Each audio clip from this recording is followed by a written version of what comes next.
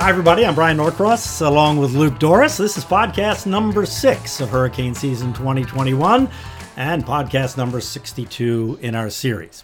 Today, we're going to talk to Dr. Kerry Emanuel, the distinguished meteorology professor at MIT in Boston, climate scientist, author, and outstanding explainer of science issues. Luke, he's an amazing guy.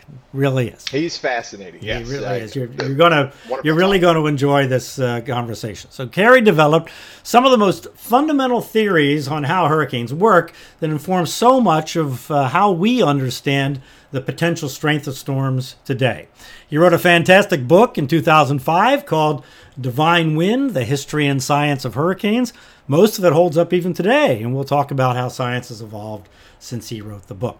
These days, Kerry is very involved in climate research, trying to understand how things will change in a warmer world and how to communicate the certainties and the uncertainties of what we know about the climate of the future and the climate of today.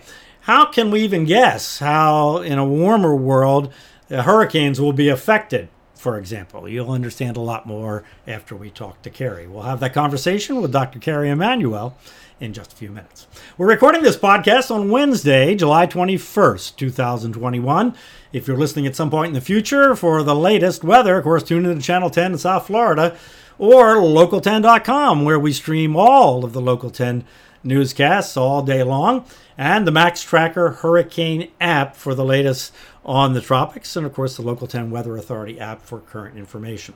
And if you go to local10.com/hurricane, you can sign up for the newsletter that I write whenever there's anything threatening out there. You'll see in the middle of the page a box. You put in your email address and it'll get emailed to you every day whenever we publish something, because there is some kind of something going on of interest.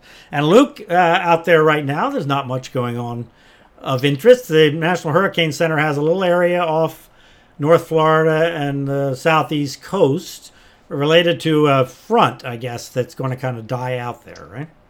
Yeah, it dies and it kind of festers, and it's tied loosely to the reason why we're going to be getting so much rain, it looks like, as we head into the weekend. There's just this river of moisture that moves across that front and also comes to South Florida, so it festers, and there's a chance it could take on some tropical characteristics. They give it a low 20% chance now. So aside from that, it's all about the dust. Lots of dust has been much of the story so far this July. Lots of dust and a lot of descending air. And the dust is unusually far south. I mean, it really covers the entire tropics. Last year, if you recall, we had a lot of dust, but a couple storms snuck underneath of it because the dust was far enough north. This year, so far at least, it's farther south. So anyway, tropics are quiet for now. Even if that thing were to develop into something off the southeast coast, looks like it would go on out to sea. We set a record with Elsa, right? The earliest fifth storm on record, exceeding last year. But now we're falling behind, which is a good thing, actually. But anyway, that's the fact. You bet, hitting the brakes, because by last year we had Faye July 9th, we had Gonzalo the 22nd, then Hannah a couple days later, then by the end of the month we had Isaias on like the 30th. So we're falling behind quickly from last year at a rapid pace. And we had to say, well, we can't totally rule out this thing off the southeast coast. It's probably not going to develop into anything. But anyway, the rest of July probably is not going to generate anything significant. At least that's what we're thinking now, but we never forecast more than about 5 days in advance. So, you bet. So anyway, that's where we are. All right, let's bring in one of the best communicators I know in the field of hurricane and climate science, who knows more about hurricanes than pretty much anybody I know, and that's Dr. Kerry Emanuel from MIT. Hi, Kerry. Welcome to our podcast. Nice to be with you, Brian. I'm always curious about how successful people get interested in where they end up. So let's start at the beginning. Did you first get interested in weather or in science? Well, I first got interested in weather and later got interested in some other aspects of science. But according to my older brother, I was already interested in weather as a toddler. I used to crawl over to the nearest window whenever there was a thunderstorm. Did you come from a science-y family? Was your father or your mother a scientist or involved in some aspect of physics or weather or science? No, the closest I could say is that my mother, way back in World War II, was a flight instructor. And because she was a pilot, she had to be interested in weather. So she was kind of interested in it. But I don't have any professional scientists in my family as far as I know. When you first were interested in weather, looking out the window and whatnot, what kind of weather was that? Where were you? And where were you growing up that fascinated you? Well, we moved around. So the first 10 years was outside Philadelphia. And I got very interested in thunderstorms in the summer. And in snowstorms, of course, in the wintertime. And later we moved for a little while to Florida, the east coast of Florida, and I got fascinated with hurricanes and, of course, thunderstorms and other phenomena they have down there.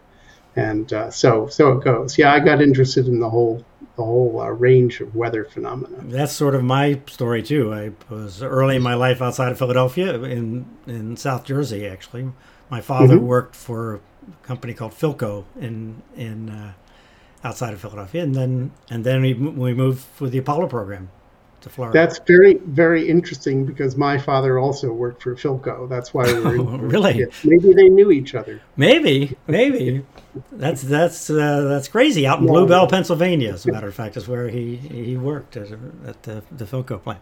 Anyway, getting back to the weather business, in your book that you wrote in 2005, I guess, Divine Wind, you finished up the book, chapter 32, the last one, is about climate and hurricanes. If you were doing a new version of that, would climate come up sooner? And is that about the time that global warming started to gain traction in your thinking about the atmosphere and the ocean and hurricanes?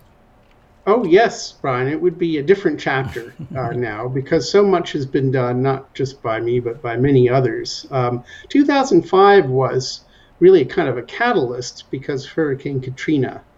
And suddenly a lot of scientists became interested in whether hurricanes would be affected by climate change. And I had written a paper way back in 1987 suggesting that the sort of speed limit on hurricanes would go up. And that doesn't necessarily mean that you would have more storms, but that at least in principle, they could become more powerful. So yes, I think I would put more weight on that chapter if I were to write that book today. Well, I'm sure we'll talk a lot about that today. And I just read your book. In fact, I'm on it for the second time. I love it. And for a couple reasons. One is I walk away with a deeper understanding of these really complex concepts that I've been introduced to them before in meteorology school, but you are so good at making these abstract ideas really crystal clear. And now I can visualize it better. And then the other part of it is you take a chapter where you're teaching about the processes of meteorology, and then the next one will be about a hurricane from history. And there are these big events, and you start all the way back in ancient history, and love the stuff about like Kublai Khan's failed invasion of Japan, where his armada was struck down twice by two different typhoons. It's fascinating stuff. So just a great book. I can't recommend it enough to anybody that has interest, and it's enjoyable for anybody. You don't have to be a meteorologist to understand it. It's very clear. But I wondered, there are so many storms throughout history that are fascinating, and you've got to write a book, so you have to condense. Were there any storms that you wanted to put in that landed on the cutting room floor? Well, the obvious one, which wasn't really my fault, was Katrina, because I put that book to bed in 2004, and it was issued. The first copy of it was issued a few weeks after Katrina. And of course, Katrina was a major event in U.S. history, so I would have liked to have held off another year and included that. But to answer your question more directly, sure, there are so many fascinating storms in U.S. history. I might have written about Hurricane Hazel, for example. I think it was 1954. It's impossible to stop. It's really hard to say, okay, I gotta cut it off here. I would imagine. So we'll get back to talking about the climate here in just a second, but tell us more about writing the book. What was the inspiration and what was the process? There are so many deeply researched and interesting stories in it. Well, I thought the interesting idea, what I really wanted to accomplish was to look at the phenomenon in a sort of a very holistic way. That is not just the science, although importantly the science of hurricanes, but also how they have played a role in history. You mentioned Kublai Khan's failed invasions of Japan, 2 failed invasions. There are others, of course. And also the effect they had on poets, artists, and so forth. Just wanted to see if you could kind of put it all together into, well, here's a phenomenon, here's how we look at it as scientists, here's how it affects people through history and through creative art. Absolutely, I love. Yeah, go ahead. The battle of the Calliope is one of my favorites from the book, where the art side of it comes through, and I can imagine in pop culture at the time that was a big thing. It's just a beautiful story of coming together after the hurricane. The Battle of the Calliope. Check it out. So sorry, Bryan. There are a number of examples. So we started talking about climate. Let's continue about that. Then we'll get back to hurricanes. So for a long time, you've been talking about using climate models to simulate hurricanes in a warmer world. That started back when the climate models were super low resolution, and now, of course, they are a higher resolution. But how does that work? How do you draw a conclusion about how hurricanes will behave as the atmosphere warms and the earth and ocean system warms, using fairly low resolution models, especially compared to the weather models that we use to forecast on a day-to-day basis? I think it's a big problem. And Bryan, I'm really not a big fan of using climate models directly to understand how hurricanes will evolve. Even today's global climate models of the kind you would run not just for a few days or a few months or maybe a year or two, but the kind you'd run out 100 years, they're still too coarse to come close to resolving the core of a hurricane. And we know from using very specialized local models of hurricanes where we can afford very good resolution, kinds that are used in weather forecasts, that you have very stiff resolution requirements for hurricanes. So my approach has been to do something called downscaling, where you start with the climate model and you take its large scale variables, which you could hope are being simulated correctly, and use those to drive a much finer scale model that has proven its worth in other contexts, and try to do it that way. And so I've spent a lot of time on that. So you're talking about using the climate model to simulate the amount of moisture in the atmosphere or some other large-scale aspect of how the atmospheric and oceanographic system would evolve. Exactly. So the really important variables for hurricanes are the temperature and moisture content of the atmosphere, the temperature of the ocean, the humidity of the atmosphere all the way up to a few miles above the surface, and the surrounding large-scale winds. It's well known, for example, that the shear of the winds can rip storms apart or prevent them from forming. So we have to take into account all of those. And it's done not hocus pocus, but by embedding in this large-scale system a very finely resolved model that knows about all the variables, whether you've thought of them as being important or not, actually, and takes that into account. And we're kind of happy with this in a way because we can reproduce the climatology of hurricanes in the current climate very well with this technique, which the climate models directly have a really hard time doing, actually. So that's been our approach at any rate. In other words, just tell me if I understand this right, because I think it is so fascinating and so important, really, to get past this idea of understanding hurricanes, how often they're going to happen, just based on the historical record, which is so frighteningly short than any kind of accurate record. So what you do is you have this. You have confidence that the structure of the future atmosphere is established properly in the model, and then you insert a storm in it, right? Or insert a seed in it, and then see how many of them grow, and see how that's different. First of all, you look to see if it simulates the modern situation, and then you change the overall structure of the atmosphere and see how that changes the future. Is that the way it works? Yeah, we call it random seeding and natural selection. We take this large-scale state that's represented by climate models and seed it literally with sort of proto-hurricane vortices, little seeds. Randomly in space and time, we throw down hundreds of thousands of seeds. And only the ones, a very small fraction, by the way, of seeds you put down grow because they're in a favorable environment. And that is what we say constitutes the climatology. And the only reason we have confidence in it is that it works for the present climate. Yeah, and that's why we don't have a lot of storms every year, right? Because the conditions don't come together that often to allow a well-developed tropical system to develop. Yes, and let me say that and you made a point in your earlier question that I think is terribly important. That is that, we think still of climate change as being a problem about the future, and to some extent, of course, it is. But here's the thing: there's already been a lot of climate change, quite a bit. And when we look at really extreme events like Hurricane Harvey, at least in terms of the rain it produced, what we see is that climate change, has already affected the probability of rain like that, say in Texas, a lot. We think 3 different groups of scientists, I was one of them, came quite independently to the conclusion that Harvey's rain was 3 times more likely, that amount of rain was 3 times more likely in 2017 than it had been only 30 years earlier because of climate change. Now, the problem is that a lot of things like building codes, insurance policies are based strictly on historical records that go back 50 or 100 years. And so they represent a climate that has ceased to exist. And so a lot of what we're doing is trying to understand what the risk is right now, right? Let alone the future.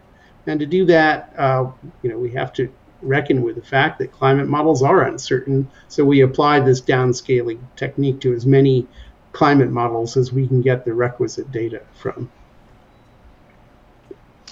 In Divine Wind, you talk about the field of paleotempestology. I think that's a term that you coined, actually, which is the science of looking for evidence of past storms through examining where and when beach sand was washed inland, for example, by looking at layers of dirt that accumulated over the millennia near the coastline, if I understand it. So how do modern climate models jibe with what can be learned by doing that and by looking for evidence of storms that happened back when the Earth was much warmer, presumably? Well, it's a very interesting question you ask, and of course, it's something we would dearly like to know the answer to. So we have tried to do comparisons. I'll tell you what makes it tough is that each of those sites where we take cores from near shore lakes or marshes and examine them for evidence of storms are recording storms that pass very close by and or were very strong. They don't really see the weak storms or the storms that are further away. And there aren't very many of them. So one site, it turns out by the time you really get to the data, it's not telling you very much about the hurricane climatology. What you really would like to do is have data from a lot of different sites that are reasonably nearby, but far enough apart that they're sampling different storms. And we're not quite there yet. And I was part of a paper that was written by a student who was also a student at the Woods Hole Joint Program, who did all of the geological aspects. And she and I came to the conclusion that, trying to look at centennial variability in one particular core is going to give you signals that aren't actually climate signals, but represent just the randomness of storms. So we're trying to go back and consolidate records from an area. But it's a very, very promising approach to understanding how past climate change has affected hurricanes, and that use that to test all of the models we've been talking about. Yeah, I watched there's a presentation that you gave in the Florida Panhandle. I think it's from 2005, and talking about the probability of a Category 5 hurricane within 150 miles of wherever you were giving this presentation. I think it was Pensacola, and it was something like 1 in 1,000 year event. and then you extrapolated that out and to a warmer world and said maybe it drops down to a 1 in 300 or 1 in 100 year event. It's been a while since I watched the presentation, but they didn't have to wait long for Michael. So it was just an interesting presentation that you had given on that general area and in a warmer climate, how it would be more likely in that region. And indeed, it wasn't all that long that it happened. But a very obvious and dramatic change in the Earth climate is the off-the-charts warming in the Arctic. We've seen unheard of temperatures very far north this summer. I think it hit 121 in British Columbia. So I assume the climate models predict that. What's going on there? What's the mechanism that warms the Arctic so much more than the tropics? Do we know? Yeah, we know that pretty well, and to give the climate model some credit, they predicted that all along, that there would be Arctic amplification. There are several different mechanisms that cause the Arctic to warm up a lot faster than other areas. One is that you're starting from a colder place, and the amount of water vapor in the air is relatively small when it's cold, but changes in the water vapor that are brought about by warming produce a much larger change in the greenhouse effect of water vapor.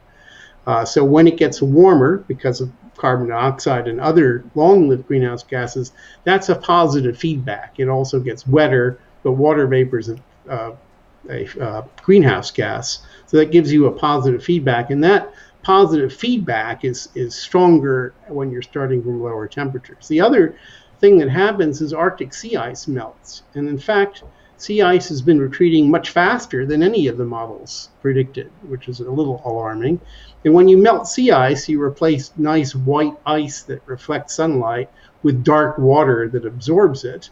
And that's another positive feedback mechanism that's operating in high latitudes. So there are others as well, by the way, but they all combine to give you much faster warming there than, say, closer to the equator.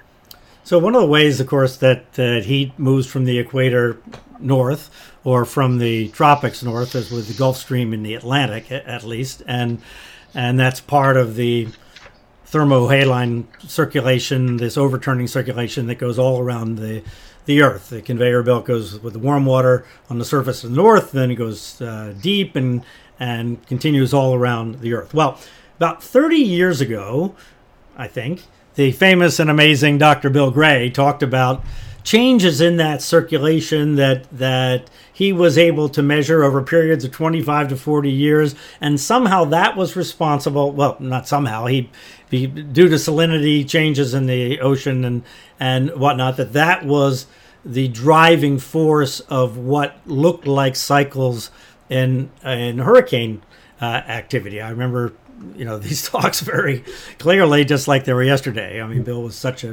dynamic character, as I know you know. But now, I guess we know that that's really not the primary factor. So I leave it to you to talk about the pollution issue and the volcanic issue that now we think it is, because I know that you were you have done that research as well. But how do these things fit together? Because I'm sure that what Bill was talking about, he was measuring things that were indeed real about this oscillation of some sort in the flow of the Gulf Stream north and the overturning circulation. Although now, through other kinds of analysis, the European pollution, I guess, was the main factor, as I understand it, that affected hurricanes. But the cycle of things in the world was affected by other factors more dominantly or conjointly, or how do these two things go together? Well, it's a very, very interesting problem. Let me begin by saying that most of the work on this problem has been done for the Atlantic and the Atlantic hurricanes. And only about 11% of all the hurricanes on our planet occur in the Atlantic. But the Atlantic is by far the best measured place, both in terms of hurricane climatology and other things.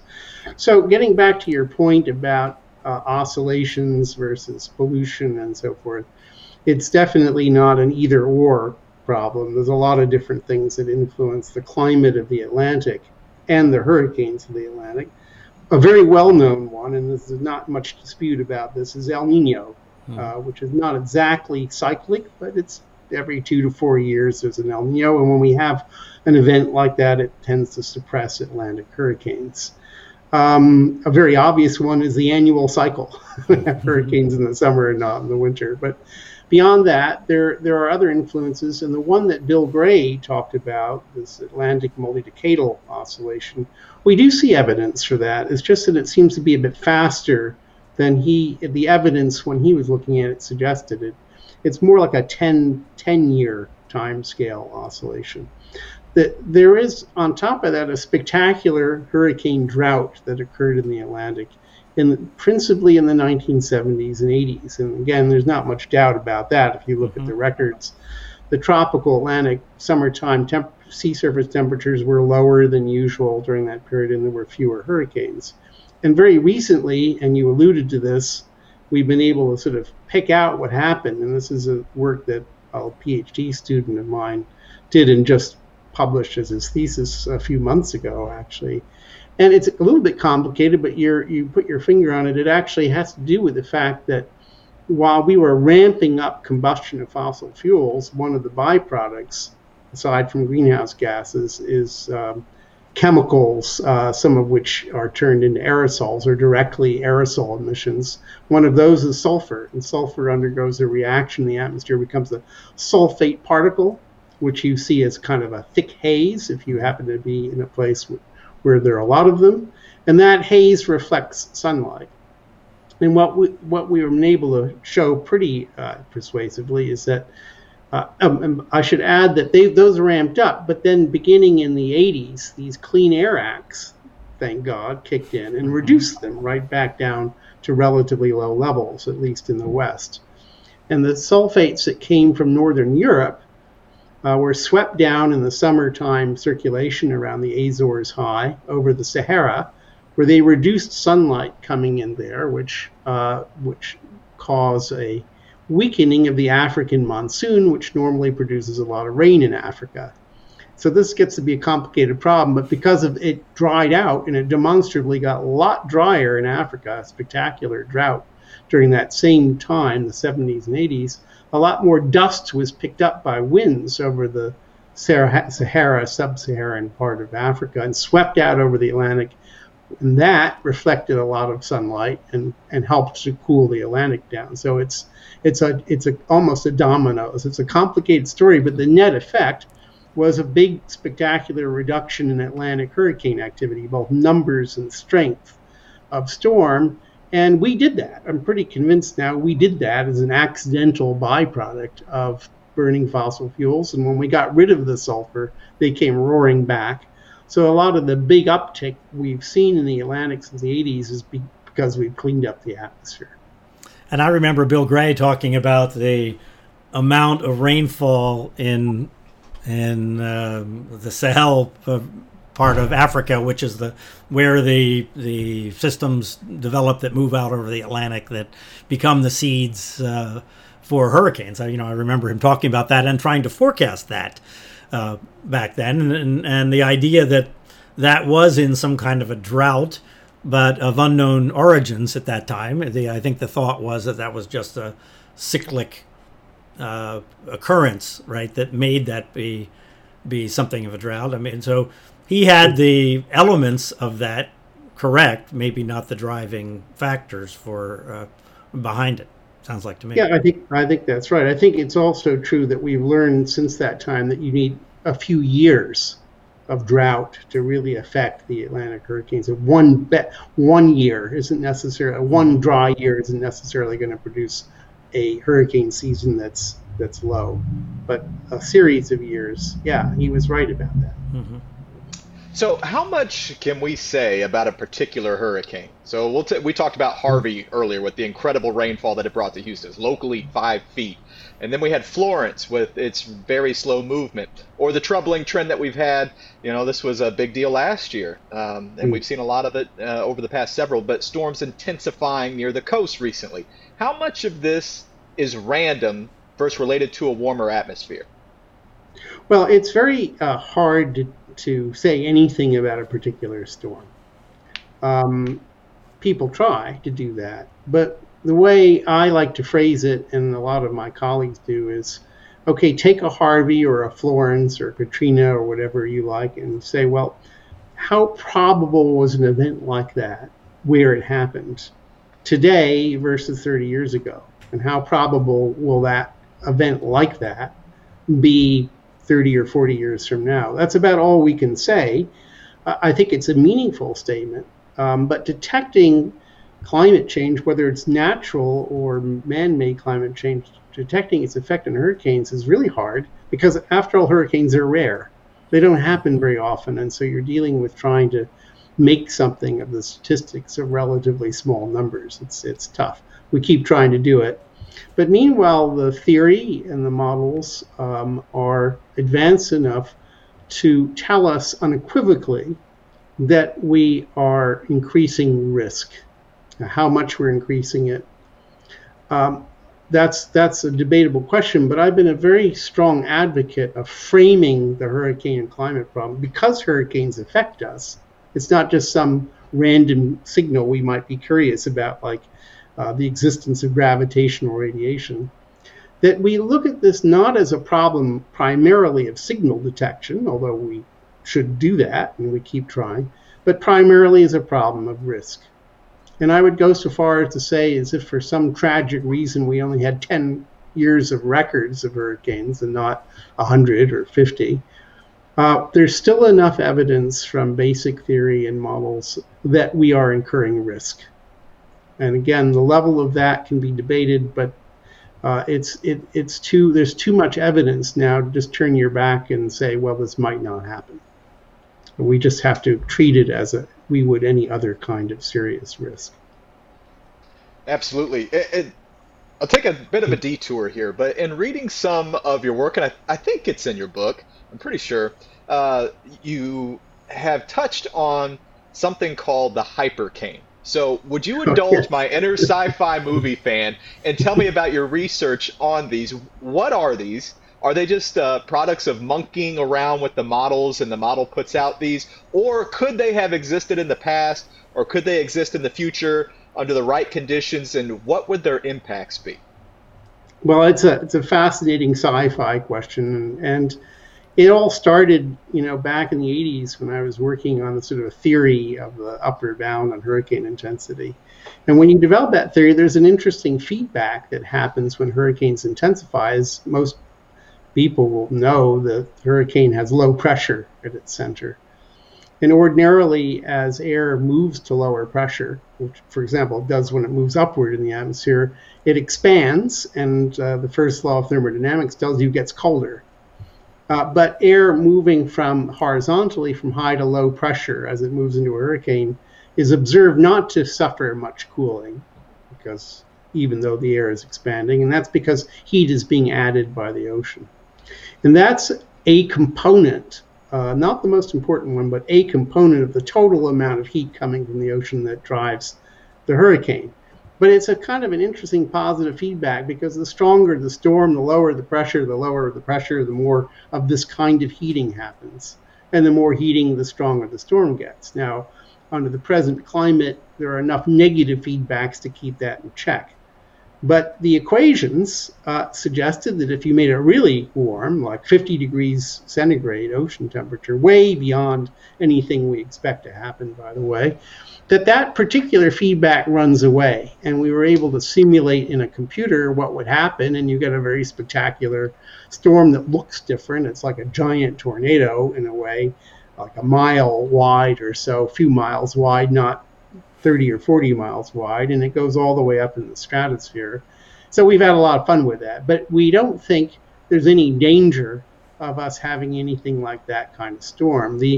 We wrote a paper in the early 90s that is still kind of a fantasy paper, although I still think it's plausible. That is, there were various times in geological past collisions between asteroids or big meteorites and the Earth, some of which coincide with large mass extinctions of species in the record.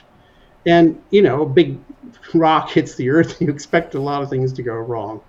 But it is not entirely easy to figure out why life halfway around the world would have necessarily perished. And so one of the ideas we had was, well, if you had one of these impacts in the ocean, particularly in shallow water, it could have heated up the ocean locally hot enough to get one of these storms. And one of the byproducts is you pump a lot of water into a place which is very, very dry today, and that's the stratosphere. And if you do that, you could destroy the ozone layer. And one of my co-authors is Mario Molina, who got the Nobel Prize in Chemistry for his work on ozone. And that indeed would happen. But it's a it's a lot of ifs in that string. So it remains science fiction, let's put it that way. Yeah. What about an underground or an underwater volcano? Could that do it? Yeah, we thought about that too. And yeah, if you had one of these, not just a single volcano probably, Brian, but if you had one of these flood basalt episodes, which we don't have a modern example of, but there's plenty of evidence in the geological past where you just have, for a long period of time, you just have an slow outpouring of lava on the ocean floor or even on land, that could be massive enough to again locally heat the water to the point where you might have one of these events. So, it's meteorology's black hole in a way, and I don't think it's ever going to be observed on Earth because we're just not near the kind of conditions you would need. But it may have happened from volcanism or asteroid impacts in the past. So talking about the speed limit on hurricanes, or the natural speed limit, when I studied tropical meteorology with Noel Lesueur back at FSU in 1980, I don't remember the importance of the heat and moisture transfer from the ocean and the development of hurricanes being a part or a big part of the discussion. I mean, we obviously talked about the heat flux to some degree, but not to the degree that I think we understand the importance of that now. But that was before you introduced the idea of maximum potential intensity, right? And what led you to that? As I remember that time, and now we're talking about a long time ago, right? We're talking about 40 years ago, more than 40 years ago when I was in school. So not that I remember every detail of what we were thinking about then, but it feels to me like, that started with you, so that it had to start from somewhere in your mind. How did you end up with the idea of maximum potential intensity? Well, that was a very interesting journey, Brian. And like you, I learned about hurricanes as principally being driven by condensation of water in the atmosphere. And it was only when I had to teach hurricanes in a course that I was starting to teach at MIT. It's funny what you discover about your ignorance when you're forced to teach something. You really plumb the depths of it. And I said, I can't understand this. And then I realized that way back in the early 1950s that principally two German scientists, Ernst Kleinschmidt and Herb Riehl, from Chicago, who later came to the U.S. That's right, Chicago, and then in Bill Gray. He brought Bill Gray in somehow. It's in Bill's story, right? Yes. Yeah. He started the tropical meteorology program at Colorado State University, and so he was an interesting character too. His life, fascinating life. He was a Hollywood scriptwriter before he ever did any of that. Anyway, those guys really were onto it and understood that hurricanes are not powered by condensation of water vapor. They're powered from the flux of heat from the ocean to the atmosphere when water evaporates, or even just because the ocean is a bit hotter than the atmosphere. And this is why they die when they go on land. It's not because there isn't plenty of moisture around, it's because there's no flux of heat from the ocean. We've been able to simulate in computers completely dry hurricanes, where you start with a deep atmosphere that gets colder very quickly as you go up. We would call that a dry adiabatic lapse rate. And a hot surface, like ocean in the sense that it's kept hot, doesn't cool immediately in response to any wind blowing over it, but no water, and it develops nice hurricanes. Then at that point, I understood that, okay, we've got a kind of a heat engine, and if you know the rate at which fuel is going into that engine from the ocean, which is controlled by the ocean temperature and the atmospheric temperature principally, you can figure out upper limit on how fast that engine can run if all its parts are working perfectly. which of course doesn't often happen, but sometimes it gets very close to perfection. So that's how the theory of so-called potential intensity arose.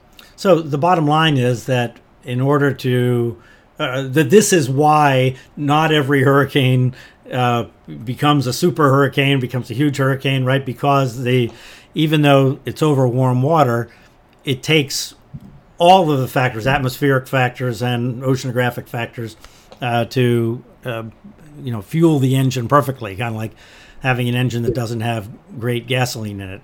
Right, or like too low in octane gasoline, or something that does not allow an engine to operate at full capacity. Is that fair? That's fair. That's right. I mean, it's.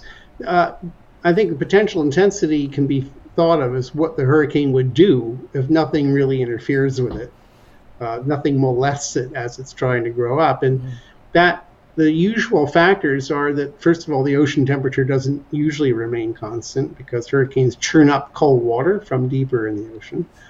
So they sort of limit themselves that way. Mm-hmm.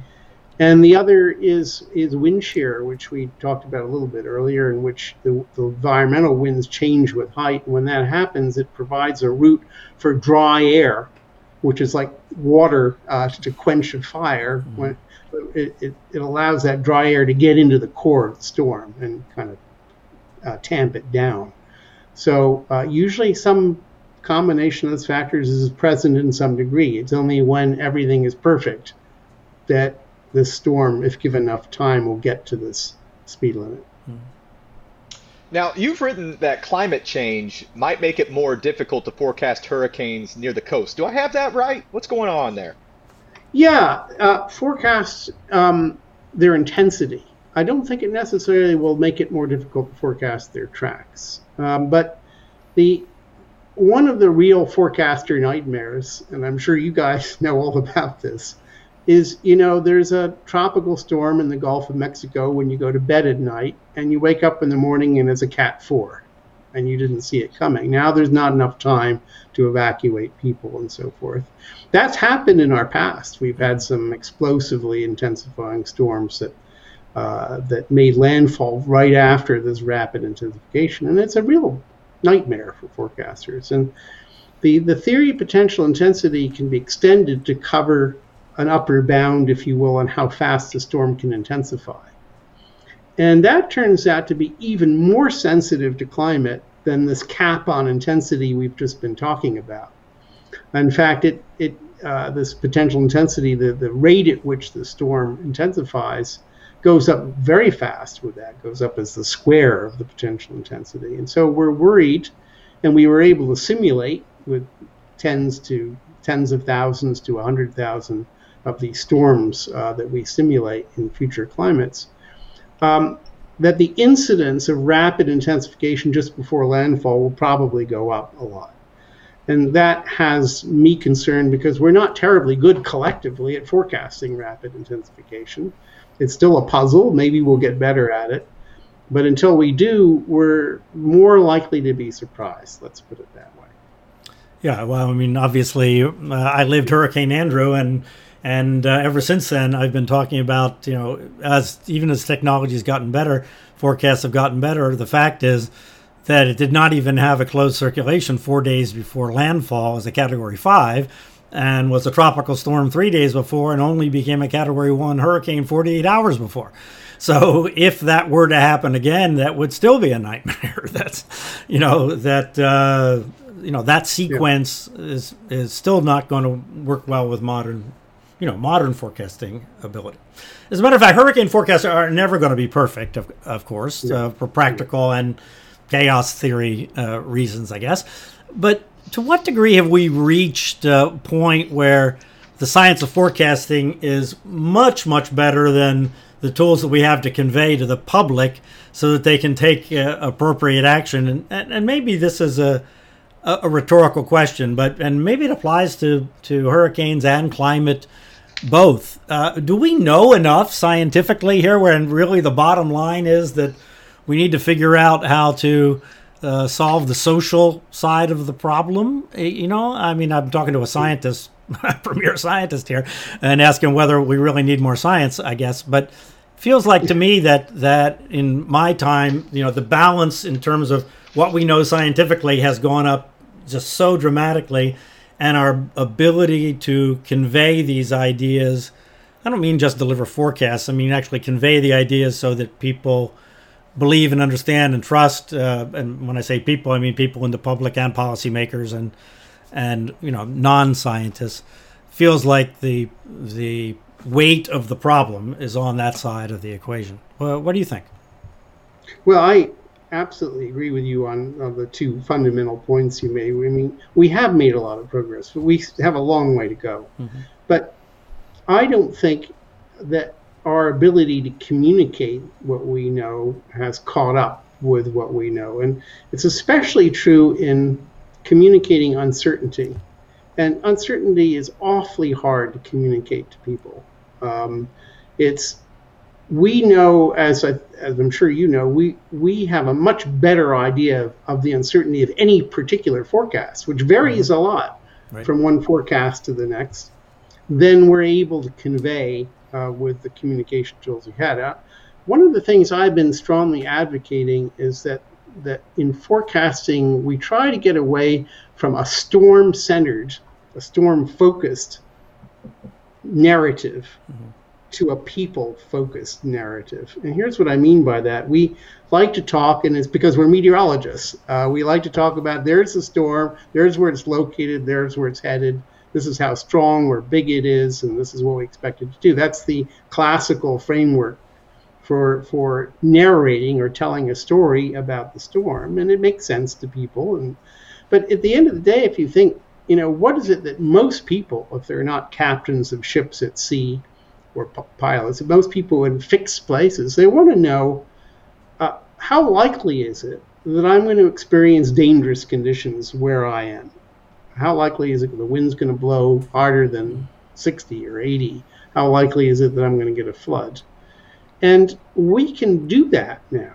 We run these ensembles every time we make a forecast, numerical forecast. We're now up to 1,000 ensemble members. This is not to the major forecasting centers, but something we've been doing.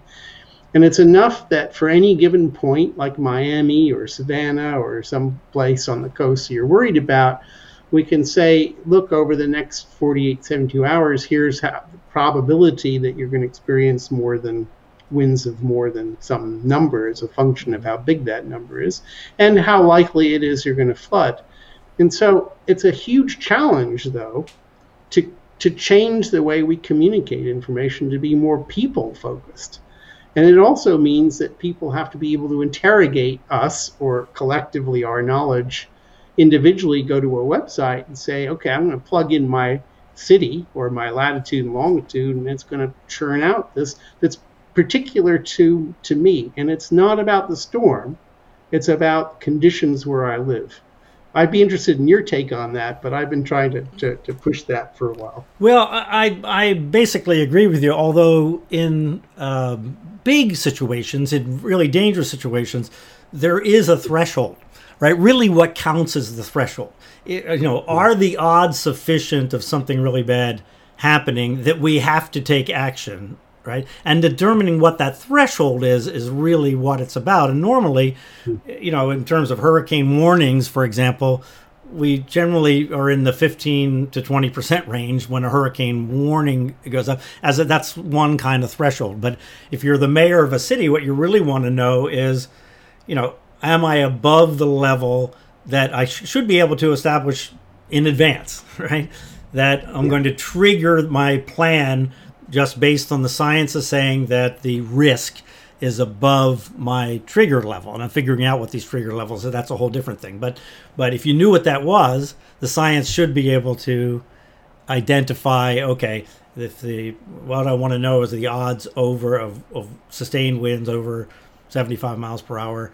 And if it's over the so-and-so odds, then I have to trigger my plan that's going to respond to that. So I think that from a response to extreme event standpoint, whether it's extreme storm surge, extreme aspects of a hurricane, it's got to do with, like you say, the risk, but it's not just the pure risk, because people don't understand the numbers anyway, and even the policy makers don't understand the numbers, and the decision makers don't understand the numbers. But if they have predetermined in their plan what the threshold is and what we base it on is delivering these odds that they can compare to something predetermined, I think that makes decision making easier. And if that was baked into our system, I think that the communications would be easier. Yeah, I absolutely agree. And, if you could imagine a forecasting system of the future where the mayor or whoever decides these things in a particular city is at each forecast time given a probability curve. Here's the probability that the winds are going to be whatever their threshold is. Let's say it's hurricane force, are going to be greater than that in the next 72 hours. And they can see whether that, from one forecast to the next, where that probability is increasing as perhaps the certainty becomes larger, or whether it is decreasing.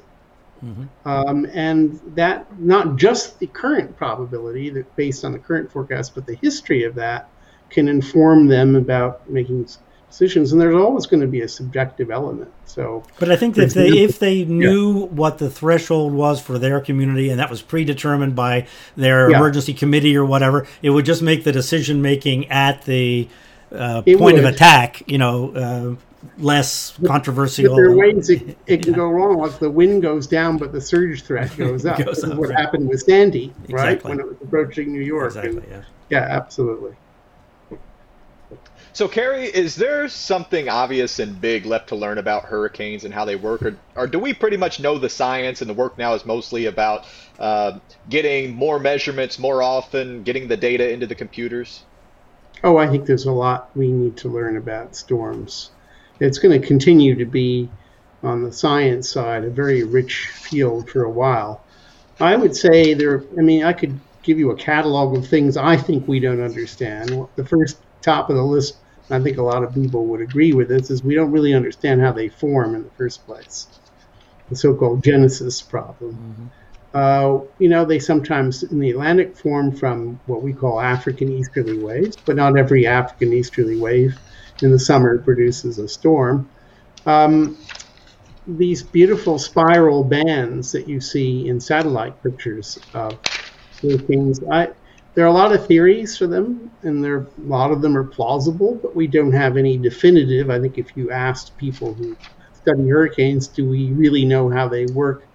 They'd say, no, there's this idea and that idea. We're kicking it around. Concentric eye walls, when the eye wall of a hurricane is replaced by an outer eye wall that contracts in, that's still up for grabs. There's an awful lot. I think it's important to remind people that in spite of the fact universally we think of hurricanes as windstorms, in point of fact, the great majority of mortality in these storms anywhere in the world, including the United States, is from water. It's from the storm surge. It's from rain. And we've got to do a lot better job on that, both on the scientific problem of predicting those things, but also on the problem of communicating that. I think to an average person, if you say storm surge, my experience is they don't have usually a clear image in their head. Now, if you say tornado, almost everybody can remember a video of a tornado or something. But you say storm surge, they sort of say, what is that? And I like to play videos taken during Haiyan, which was a terrible typhoon that hit the Philippines not so long ago. And it's when you see that, you can't survive it. There's no way you could survive that. Yeah, I've seen that video. I was in Tacloban a week after Haiyan. It was unfreaking believable. Yeah, I bet it was. But I think we need to sensitize people more about that danger, and also about the danger of freshwater flooding from heavy rain somehow. And increasingly, freshwater flooding, that's one of the most well agreed upon components of hurricanes in a warmer world, is that they're going to have more water, produce more rain. And we've seen, we talked about Harvey 3 times now. That'll be a greater threat, but it just doesn't get the headlines like people. They think of the winds, and they look at the scale, and they make their assessments on how dangerous the storm is based off of that number quite often. And that video that you're talking about, for those that are listening, you need to look at this video because you might think of storm surge as a gentle rise in water over hours. This is a tidal wave. This thing just comes barreling in and runs right into a building. I know exactly the video that you're speaking of. I saw it in one of your presentations. It's also on YouTube. Worth seeing. So something else I read in your book about the Mayans. You talk a lot about the Mayans and ancient peoples and how they dealt with hurricanes, and they built inland wisely to stay away from hurricanes. This is a lesson that we haven't taken to heart in the modern day. It seems our risk continues to increase, not just because storms speed limits may go up or they're producing more rain, but largely due to population explosions in vulnerable areas. Partially because living on the coast, as I understand it, is artificially cheap, subsidized by the government, capping insurance costs. They're very complex political and economic drivers for this. But do you think that we'll be able to continue this and adapt to changes with hurricanes and climate? And what kind of policy would you like to see for risk mitigation? Well, it's a very fraught subject, and probably the most important one in terms of human impacts that we've talked about today, which is the fact that quite by accident we are massively subsidizing people to engage in risky behavior. And I would say that even if there were not a trace of climate change, we're going to have Katrinas and Harveys as far as we can see in the future, unless the policy changes. And even if the climate weren't changing, that would be true. And there is a wonderful book written by Gilbert Gall called The Geography of Risk. I recommend to anyone who's interested in this problem, which really tells the story of how people along the coast, particularly wealthy people who live right on the beach, have manipulated various systems so that they don't have to pay much to live there. And the subsidies come in several different forms. An important one is insurance premiums. In a free market, the premium is supposed to reflect the risk, but it doesn't. It's way too low. Even if people think it's high, it's way too low on the coast. And it's too low because the residents have gotten state governments, usually state governments, to put caps on insurance premiums. And so what happens is the insurance companies aren't allowed by law to charge more than X. And so what ends up happening, so that the insurance company doesn't sink, the state quietly allows them to overcharge people, generally poorer people living further inland. So we have a massive flow of money from the poor to the rich. And the thing that's tragic about that is that when the storm comes, the wealthy people can and do get out, leaving behind people, as happened in Katrina, that don't have the means to get out. So it's a very socially unjust system. It leads to unnecessary suffering. Another subsidy is federal disaster relief. Now, of course, nobody would come out swinging against the idea that we should help people after disaster, but there's no buy-in at all necessarily from a homeowner who puts up a flimsy condo on the beach and it gets wiped out by a storm, and the taxpayer builds them a new one for free with no stipulations necessarily that it has to be stronger or higher, and no the demand from the homeowner that they pay part of it, even if it's a small part of it, to disincentivize people from building in those places to begin with. So there are many, many different ways we underwrite risky behavior. And as long as we keep doing that, there's going to be more risky behavior and we're going to have more problems. Yeah, here in Southeast Florida, at least, especially starting here in Miami-Dade County after Hurricane Andrew, they adopted a building code and said never again. And they studiously enforce it. It's a pain in the neck to build something here, even though they're building high rises and everything else like there's no tomorrow. But it really is a lot of work. You go to downtown Miami into one of those high rises or even a residential house, and you go to open the sliding glass door, and it's like a bank vault. Now, it's this big, heavy thing because it has to withstand actual physical testing.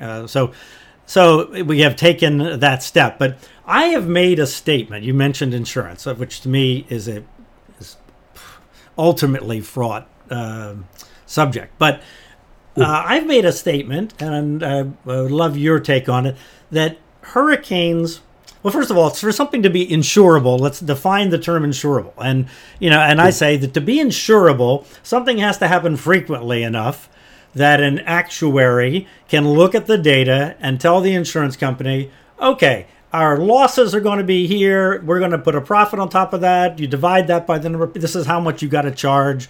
That's what being insurable means in my mind, anyway. And based on what I know about hurricanes don't fit that definition. They don't happen frequently enough that you can actually know what some kind of average is. They have these huge spikes. It would be like, if traffic accidents, suddenly there were all these big spikes where everybody had an accident one day and the insurance company could go broke on that day.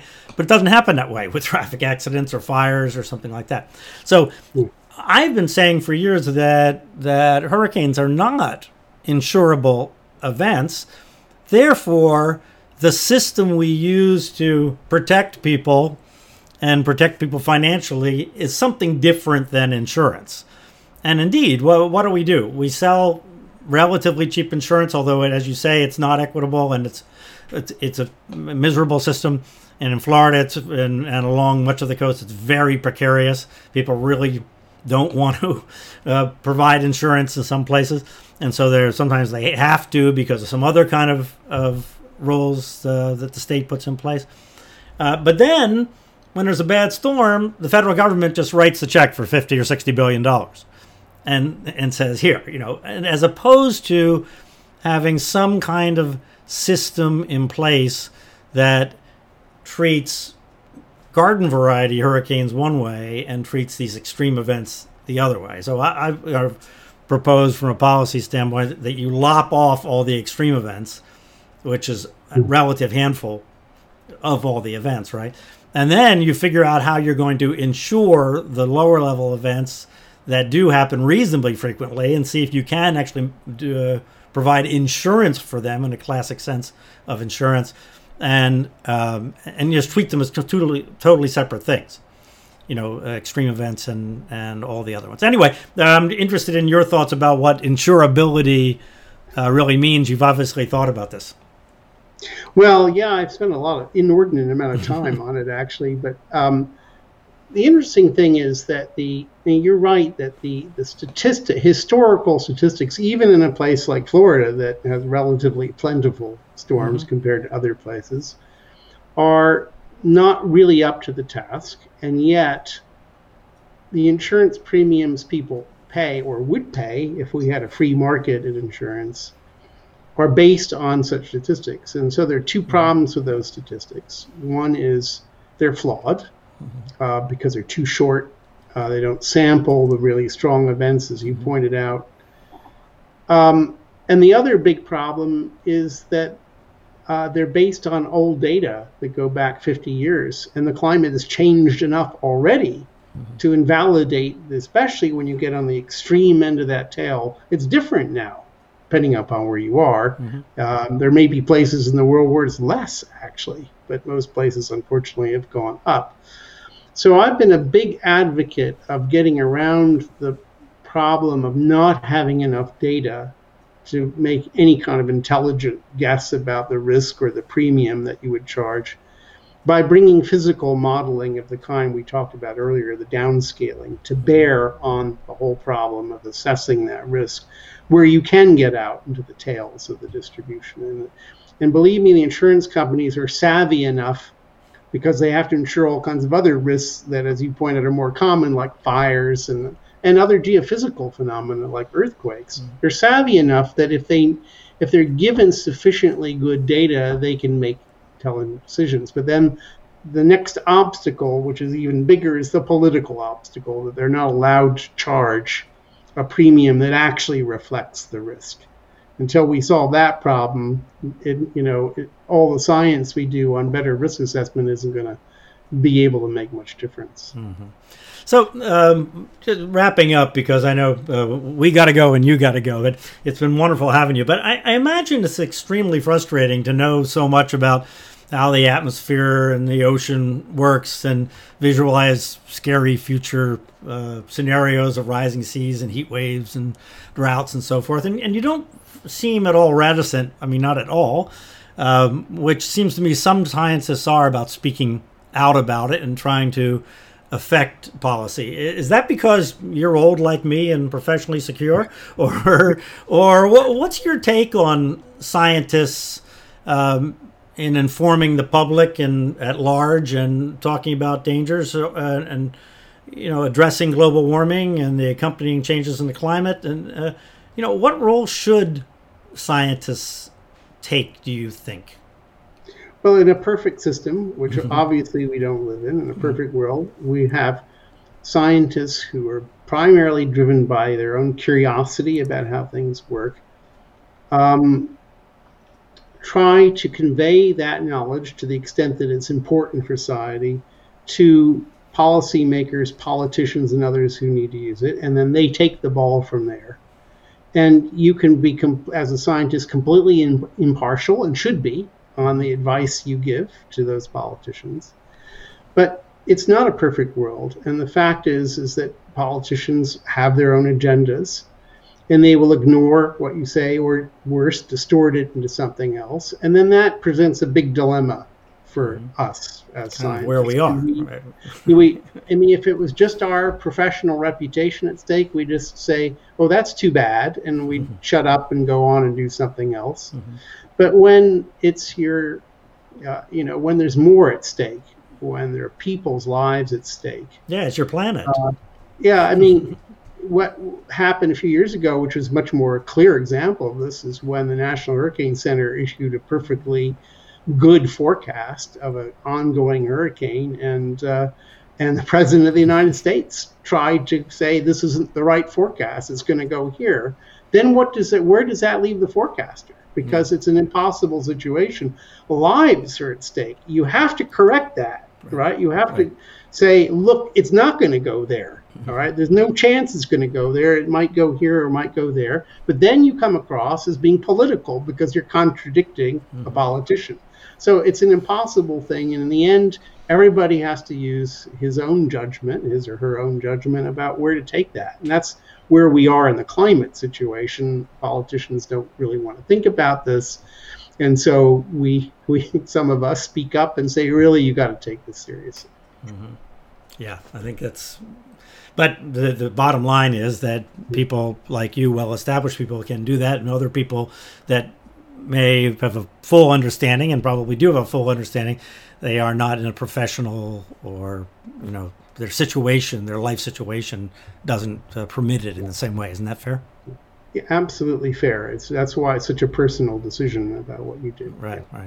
Well, thanks, Kerry, very much. It's wonderful to see you, and I really appreciate you being here on our podcast. It's been fun. It's great to see you guys, too. Dr. Kerry Emanuel from the Department of Earth, Atmospheric, and Planetary Sciences at MIT in Boston. That's what they call the school that encompasses now more than just meteorology at MIT. So Luke, he's amazing, isn't he? Every time I'm at a conference where Kerry is speaking, I never want to miss his talk. He is so fascinating and super brain. I mean, the guy's just a wealth of knowledge. He's so intelligent, so happy that we have a guy like that working on the hurricane problem. But it's not just that, it's his communication. I'm a communicator by trade, but when I listen to him, I want to throw in the towel and say, there's no way. I'll never be as good as him. He's so crystal clear and so concise.